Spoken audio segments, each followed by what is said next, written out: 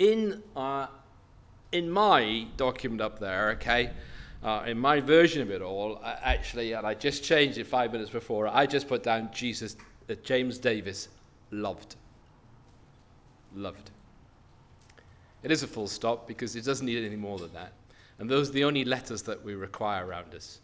James Davis, loved. And I want to speak on that this morning with you. I don't know how far we get in the journey. I'll watch the clock. Okay, but we'll see how we get on. Now, you'll probably throw me out right now as I ask you to look at this one here and see what's missing. If we can just put the next one up there. Okay, those of you who have probably got some wisdom of Pooh or Tigger or Piglet in your office there to keep you going the day, are okay, look at this one here, and I'm not sure it helps me at all, but there's something missing in this quote. I don't know if you realize this. Yeah, does anyone know what it is? Okay, so Pinterest has got to learn, isn't it? Let's go to the next one here. It says, and loved more than you will ever know.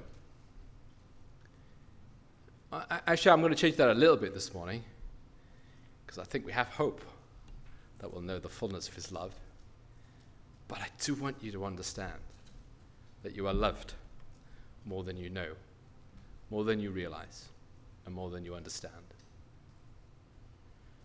Joel started that 2 weeks ago and ended it with the statement, Jesus loves you more than you know, more than you are persuaded so far. It's a wonderful thing to be loved. But this is also a wonderful love. A love that you've never known, nor could you, or could experience unless you understand how God loves you.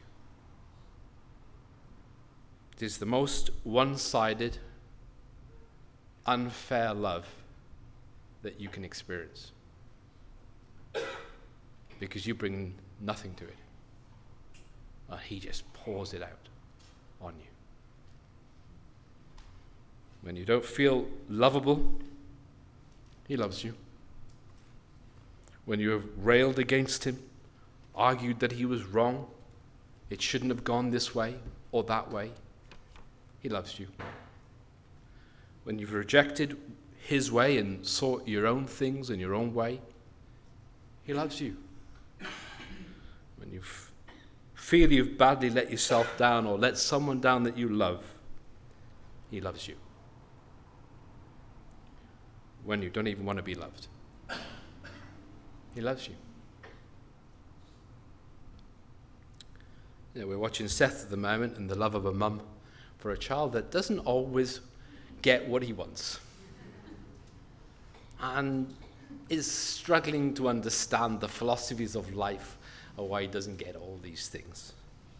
And he reacts and he shouts and he runs and he hits and mum just holds on to him and bears all the grief and battering and agony and tells him, I love you. That tiny, poor illustration is what God is doing with you. It's not conditional on you or who you are or what you've just done or what you will be. He loves you. He isn't giving you a chance that you might be loved. You're not a project of change that he could love you more. He loves you. And my plea this morning is that I would understand this more and I would be persuaded more by this and not see the love of God through the eyes or the lens of something else or some other way. You are loved by the one who created love, who's the originator of love, the perfecter of love.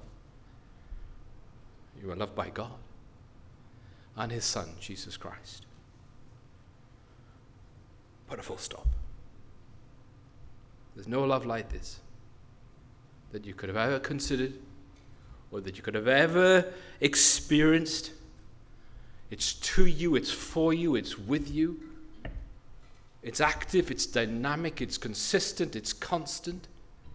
You know, we sit there for a minute and we think of 1 Corinthians 13 and read so often in many different marriage ceremonies, and we hear that love is patient and kind, and it rejoices, and it bears all things, and it believes all things, and it hopes all things, and it endures all things, and love never ends. Well, of course, we use it in relationship with one another, but we understand where it all comes from. It's from him. And I am accepted. And I am welcome. And I am set free. And I may add this, I am. Because I'm in that love. I want to remind you very simply, and when Rachel was going to give us a chorus to start off this one, I thought she was going to start off with the one, Jesus loves you, this I know. Maybe that's too old for you, Rachel, I don't know. Forgive me. He loves you. And he wants you to know him, and he wants you to enjoy him, and he wants you to love him. And he wants you to spend time with him, that you might get to know him. Those words we were singing just a few minutes ago. And his prayer is that you believe this, that you're persuaded by this, that you're convinced by this, and that you're not here in fear, or that you will not seek to do, but rather know and enjoy. Abigail, thank you so much for reading those scriptures, and we will end the service today with those scriptures. But I need a second passage to illustrate this, because in the middle of a world that is not as God wants, and in the middle of a world that is no longer shaped by God, we would say a broken world in which we now live and experience these things day by day, a broken world that also Jesus Christ lived in. I need something to be able to illustrate the love of God, and I also need to bring into context perhaps the last 3 weeks of the 3 prayers that you've been going through from John 17. So to pick up a prayer of Jesus that he praised in the midst of great turmoil, tragedy, and sorrow. And that's John 11. So forgive me, although I'm going to read this relatively quickly, and it will be on the screen in front of you, I'm going to have to sort of move through it quite quickly because it's a long chapter, and therefore where it's dots, I'm going to leave you later on to fill in the gaps. Okay. So John 11, verse 1, now a certain man was ill, Lazarus of Bethany, the village of Mary and her sister Martha. It was Mary who anointed the Lord with ointment and wiped his feet with her hair, whose brother Lazarus was ill. So the sisters sent to him, saying, Lord, he whom you love is ill. But when Jesus heard it, he said, this illness does not lead to death. It is for the glory of God, so that the Son of God may be glorified through it. Now Jesus loved Martha, her sister, and Lazarus. So when he heard Lazarus was ill, he stayed 2 days longer in the place where he was. Then after this he said to his disciples, let us go to Judea again. Coming into verse 17, when he came, he found Lazarus had been in the tomb 4 days. Bethany was near Jerusalem, about 2 miles off, and many of the Jews had come to Martha and Mary to console them concerning their brother. So when Martha heard that Jesus was coming, she went and met him, but Mary remained seated in the house, devastated. Well, I'll tell you now, Mary loved the Lord Jesus. Couldn't get up, couldn't get out, even to greet him. I need to move forward again, forgive me, but just to point out the most obvious disappointment of Mary there. Martha goes and greets Jesus, and the The conversation is focused on the past and why Jesus hadn't been there and hadn't acted as they expected and didn't give them what they assumed he wanted for them. There's some wonderful scriptures in here, and Keith, who's now disappeared but was over here a few minutes ago, Keith, a year ago, went through this passage. It's still on your website, and he opened it up wonderfully for you at that time. We won't have the time to do that today. Verse 28, when she, Martha, had said this, she went and called her sister Mary, saying in private, the teacher is here and is calling for you. And when she heard it, she rose quickly and went to meet him. Now Jesus had not yet come into the village, but was still in the place where Martha had met him. When the Jews who were with her in the house consoling her saw Mary rise quickly and go out, they followed her, supposing she was going to the tomb to weep there. Now when Mary came to where Jesus was and saw him, she fell at his feet, saying, Lord, if you had been here, my brother would not have died.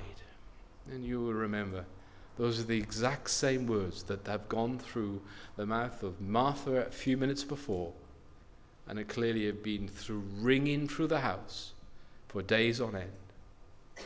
Where is he? Why has he not stepped in? Why has he not brought it himself here? Jesus saw her weeping, and the Jews who had come with her also weeping. He was deeply moved in his spirit and greatly troubled, and he said, Where have you laid him? And they said to him, Lord, come and see. And Jesus wept. And so the Jews said, See how he loved him. But some said, Could not he who opened the eyes of the blind man also have kept this man from dying? Then Jesus, deeply moved again, came to the tomb. It was a cave, and a stone lay against it. Jesus said, Take away the stone. Martha, the sister of the dead man, said to him, Lord, by this time there will be an odor, for he has been dead 4 days. Jesus said to her, Did I not tell you that if you believed, you would see the glory of God? So they took away the stone, and Jesus lifted up his eyes and said, Father, I thank you that you have heard me. I know that you always hear me, but I said this on account of the people standing around, that they may believe that you sent me.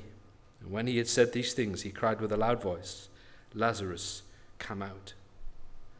And the man who had died came out, his hands and feet bound with linen strips, his face wrapped with a cloth. Jesus said to them, Unbind him and let him go. Many of the Jews, therefore, who had come with Mary, had seen what he had done, believed in him. How do we know love today?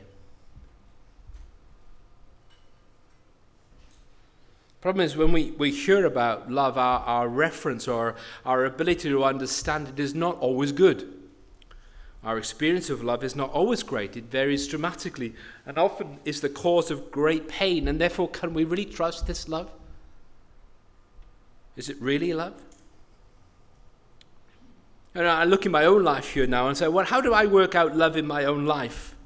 Well, more often than not, I want to see the evidence of love. I realize I may be alone in that. I think you've done the 5 love languages here before, haven't you? Oh, no. I know those inside out, and I know the ones I want.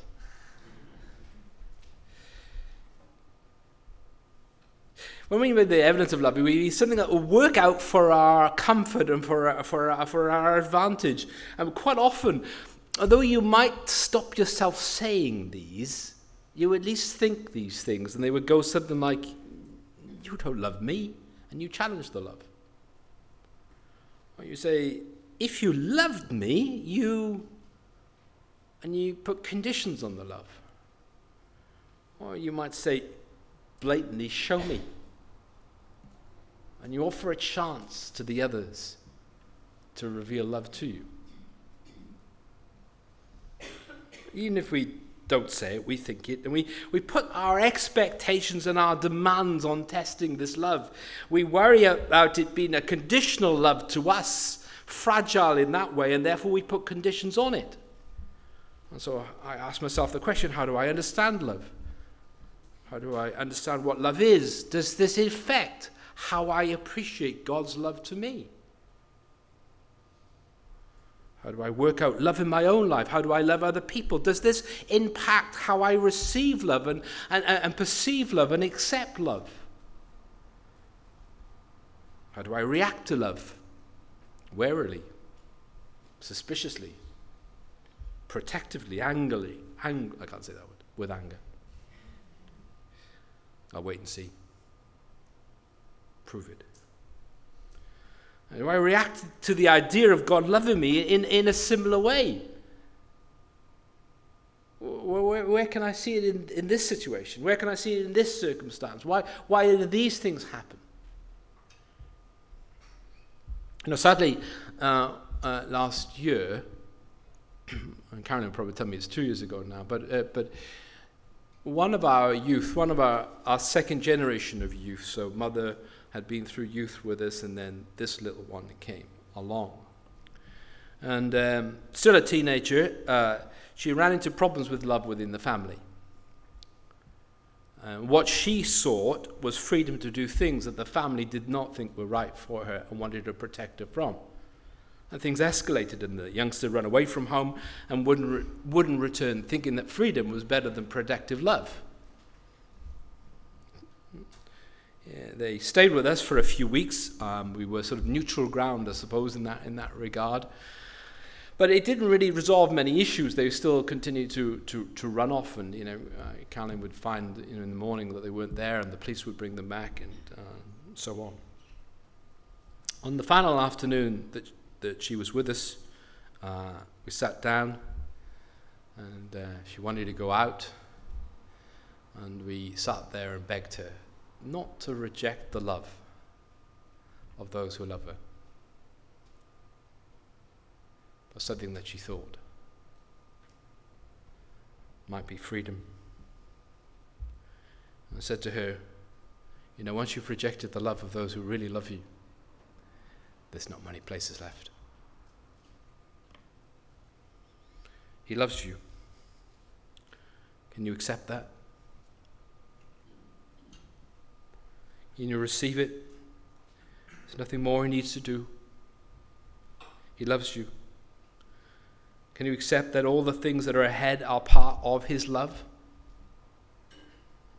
Or to speak about abiding for a few minutes in love.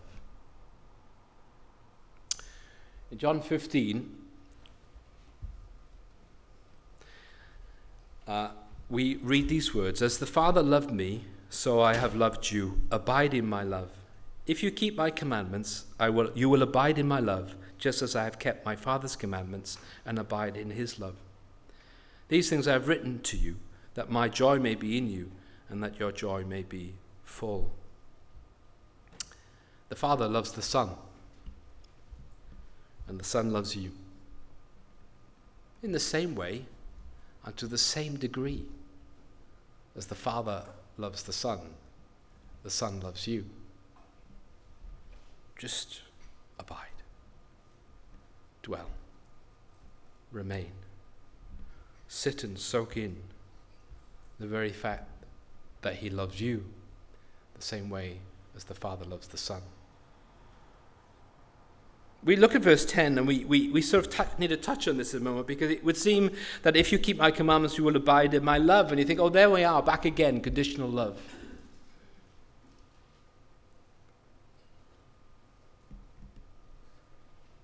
Does it sound that way to you? Is that the way that you've always thought about it? Who's moving in this relationship?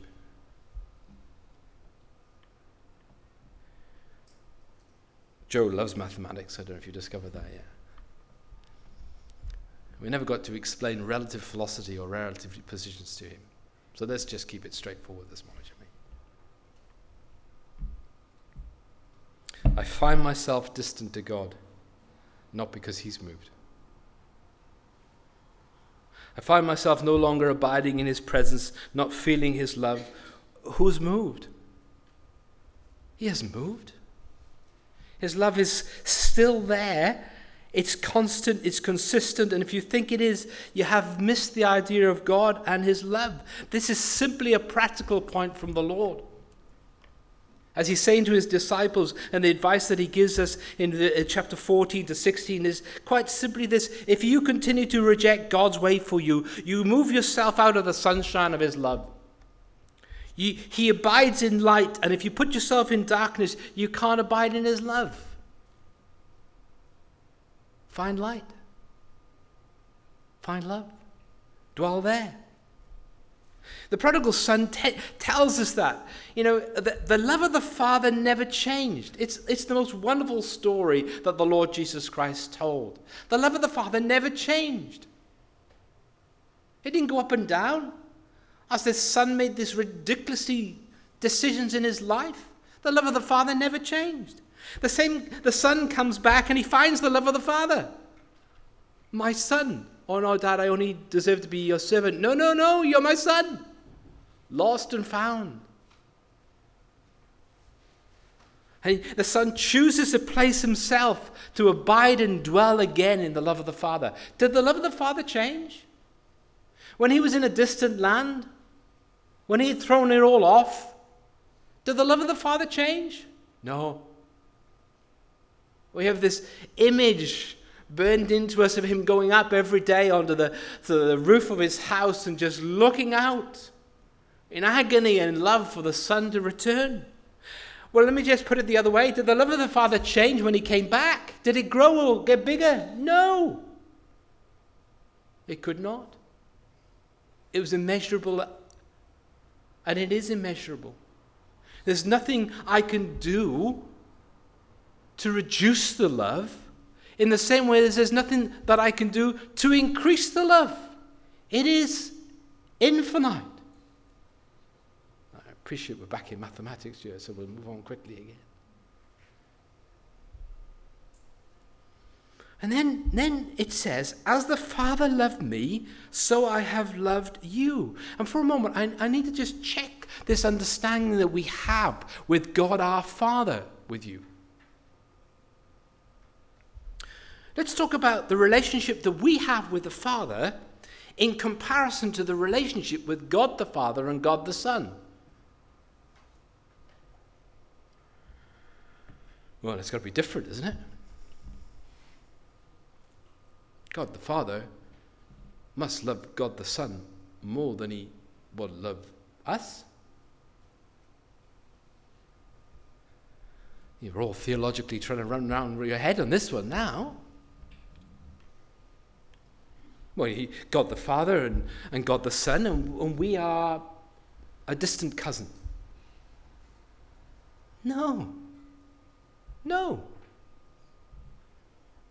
know, if this was a formal dinner, I have too many of those formal dinners, and they put a table plan out, you know, and you'll probably know it from the weddings as well. You put a table plan out, and you're looking to see where you're going to be, and if you judge where you're going to be, and this one here, I think I'll start at the bottom and work upwards, okay? And somewhere on table 2,764,498, there I'll be near the exit and near the fire door. That's where you're expecting to be, isn't it, when God invites you to the feast?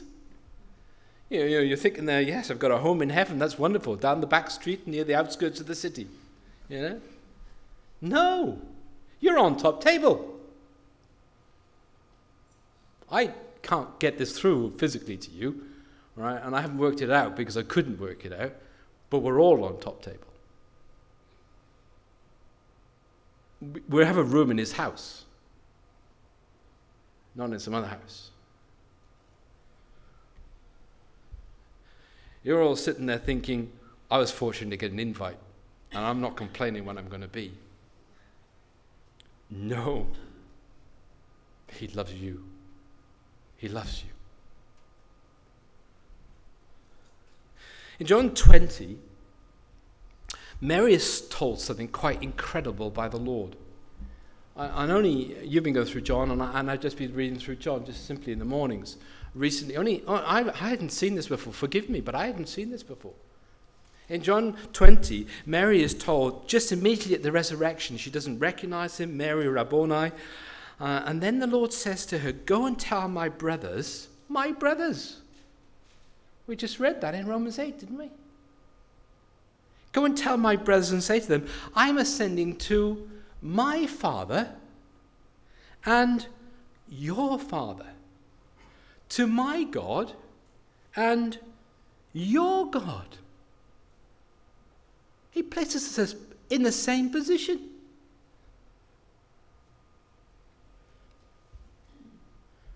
We are in the love of God the same.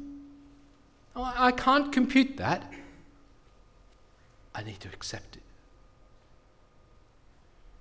Imagine Mary going back to tell the disciples.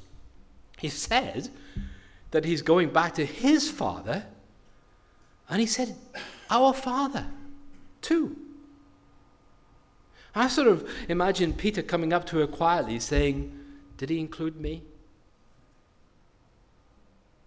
Mary said, he must have included you, Peter, because the angels also said to us, and Peter, you mean only 3 days ago, I told him that something I would do, and then I got it wrong, and I denied him, and I blasphemed. Yes, you're in relationship with God through Jesus Christ. And so we go forward to Romans 8, to the verses we perhaps didn't cover in the reading earlier on, and say, for you did not receive a spirit of slavery to fall back into fear, but you received the spirit of adoption as sons, by whom we cry, Abba, Father. The Spirit himself bears witness with our spirit that we are the children of God. And if children, then heirs. And heirs of God. I'm going to change it to my old translation in a minute. Fellow heirs, joint heirs with Christ, provided we suffer with him, in order that we may be glorified with him. You're suffering? He knows. He knows, as Christ suffered. And this is part of the journey. For I consider the suffering of this present time are not worth comparing with the glory that is to be revealed to us. I can't explain this at all to you. I have no chance.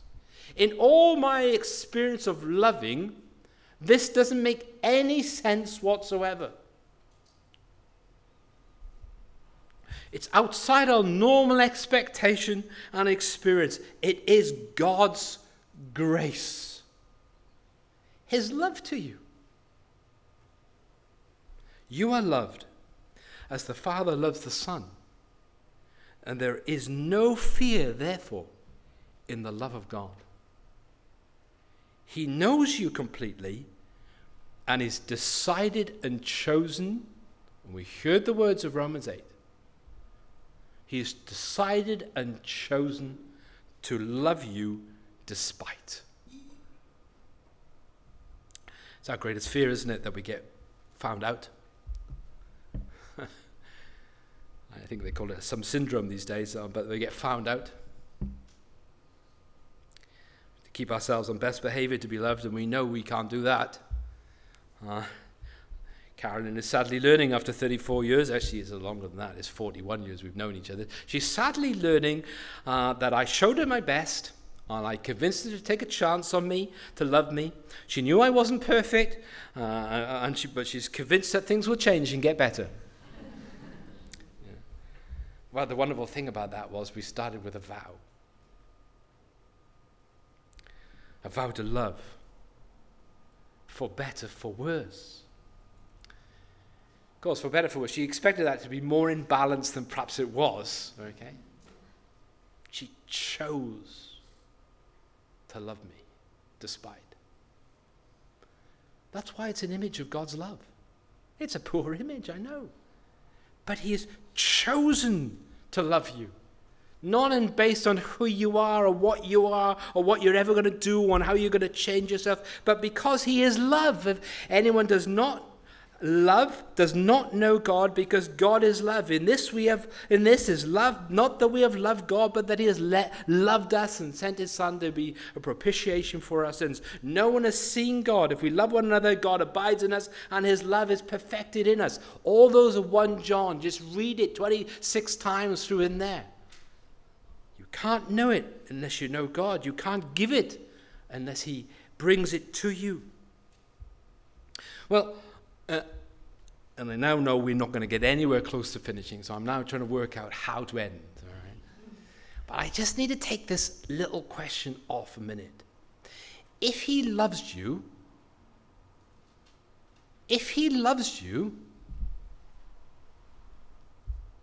what is his prayer for you? Well, you covered this last week, but didn't put the recording up, so I don't know yet. If he loves you, what is his prayer for you? That you be strong. That would be a lovely prayer, wouldn't it? Lord, make me bold. That you be useful, faithful, a worker of good works, a good servant, effective people. No, you heard this last week. What was his prayer for you? That you be where I am. That you be where I am. It's the same prayer, or the same thing that he said in John 14 to those bewildered, confused, deluded, self-deluded disciples. There they are. Lord, we'll fight for you, we'll march for you, we'll die for you. No, you won't. You're going to get it wrong. Let not your heart be troubled. Believe in God, believe also in me. In my Father's house are many rooms. If it were not so, I would have told you. Sorry, I have mixed versions there. If I would have told you, I go to prepare a place for you. And if I go and prepare a place for you, I will come again and take you to be to myself, that where I am, there you may be also. That is the only thing that God is focused on. His permanent presence with you. It's the only thing he wants for you. Don't let your heart be troubled. Believe this. Be persuaded by this. Be convinced of this. One day, forever with me is what Jesus wants. Until then, be convinced that I am for you. How good is that day? Ephesians 2.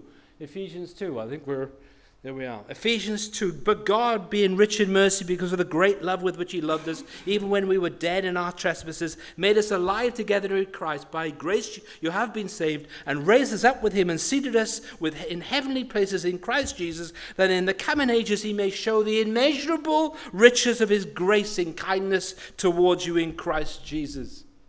This world thinks this is it. I'm going to be polite here.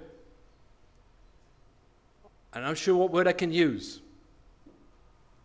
This world is pants. It's unfair. It's suffering. It's unjust. It's not what God aspires or wants for you.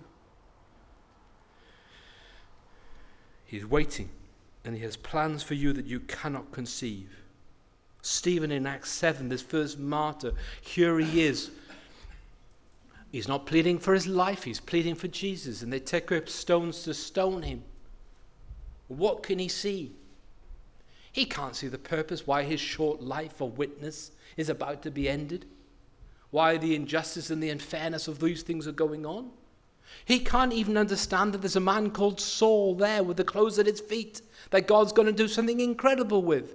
He has no idea. He can't see Saul. He can't see Paul. He can't see the purposes of God whatsoever. All he can see is who? Standing, waiting for him is Jesus.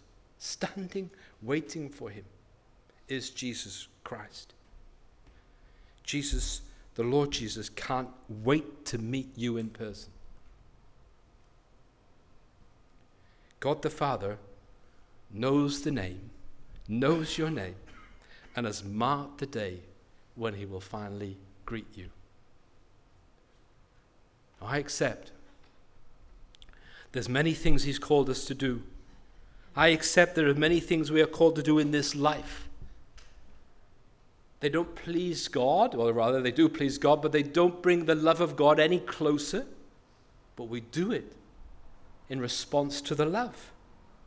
And there is something that we have to say here, that we are his workmanship created for good works, that God prepared beforehand that we should walk in them. And Paul will argue with himself in Philippians 1, for me to live is Christ, but to die is gain. I know, he says, there's things of value that I must do now in the suffering in this life, that I bring glory to God. Well, let's finish with John 11. Jesus loved these two sisters and the brother. They've opened their home to him. Conversation and food is frequent. They know he loved him. In verse 3, they remind him of that love. He whom you love is sick. It needs no names. It needs more great explanation. It's an automatic thing that they're expecting a response. Verse 5 tells us that now Jesus loved Martha, her sister, and Lazarus. You know, in the Word of God, it doesn't often give commentary for us. It gives us narrative and story, but it doesn't give commentary. But we sort of needed this commentary because the situation and the circumstances and what was going on in that about to happen seemed to perhaps cause doubt in the mind that Jesus really loves them. Questions are going back and forth in that house and in that home, and they're not answerable in any way. Why? They couldn't answer at the time. And they've agonized in the silence of God, and they've agonized over the absence of God, and they've agonized after what they heard as a response to their prayer and to the request. This sickness will not end in death. What does that mean? He's died. And yet it is possible still even today, despite this world, in all its fight and its struggle and its evil and its injustice, it's possible for the glory of God to be revealed through these things. That the significance of God and the person of God and the character of God to be revealed. And Ryan explained to us 3 weeks ago when he said in John 17 verse 5 that the glory was the crucifixion. I walked out of here and thought, I never thought about that. How can that possibly be?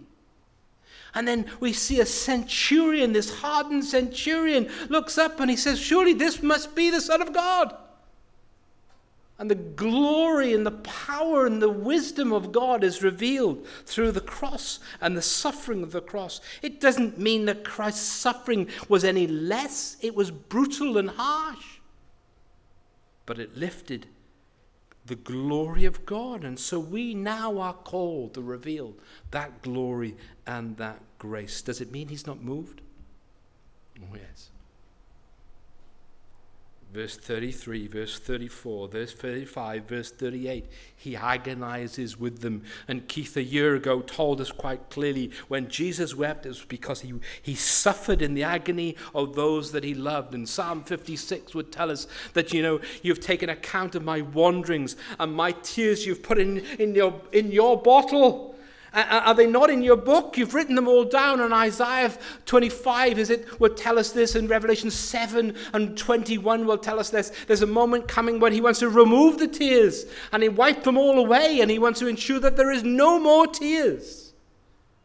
He suffers in agony with you as a friend comes and simply holds you and cries with you. In the same way, Jesus Christ does that. And so he lifts up this prayer there at the end. He didn't need to pray out loud. He needed to speak a word. But that you might believe, that you might be convinced, that you might be persuaded. It's me who loves you. He says, I thank you that you have heard me, and I know that you always hear me. But I said it in account of those people standing here, that they may believe that you sent me. Now we're going to have to move forward. So we just move forward to Romans 8 to conclude. Abigail read this beautifully for us, and we need to think on this. How many times have you heard this and read this?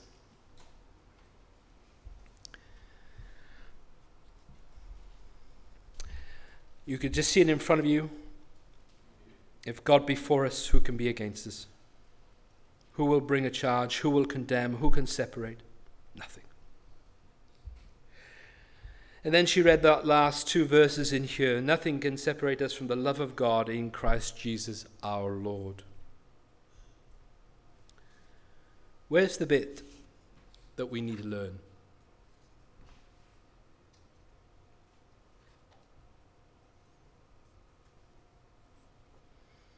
Verse 38 says, "For I am sure, I am convinced, I believe." I'm going to drop you back to the old translation some 50 years ago. I am persuaded. Persuaded. I live in the light of these things. I live through these experiences because of that love. I am persuaded. I am convinced. You say to me, James, I'm not sure I am fully persuaded or convinced. Well, that's okay. We've got a prayer for that. As the Father turns to the Lord Jesus Christ and says, I do believe. Help my unbelief. That I may dwell in his presence and understand the fullness, the breadth, the depth of the love of God in Christ Jesus to me.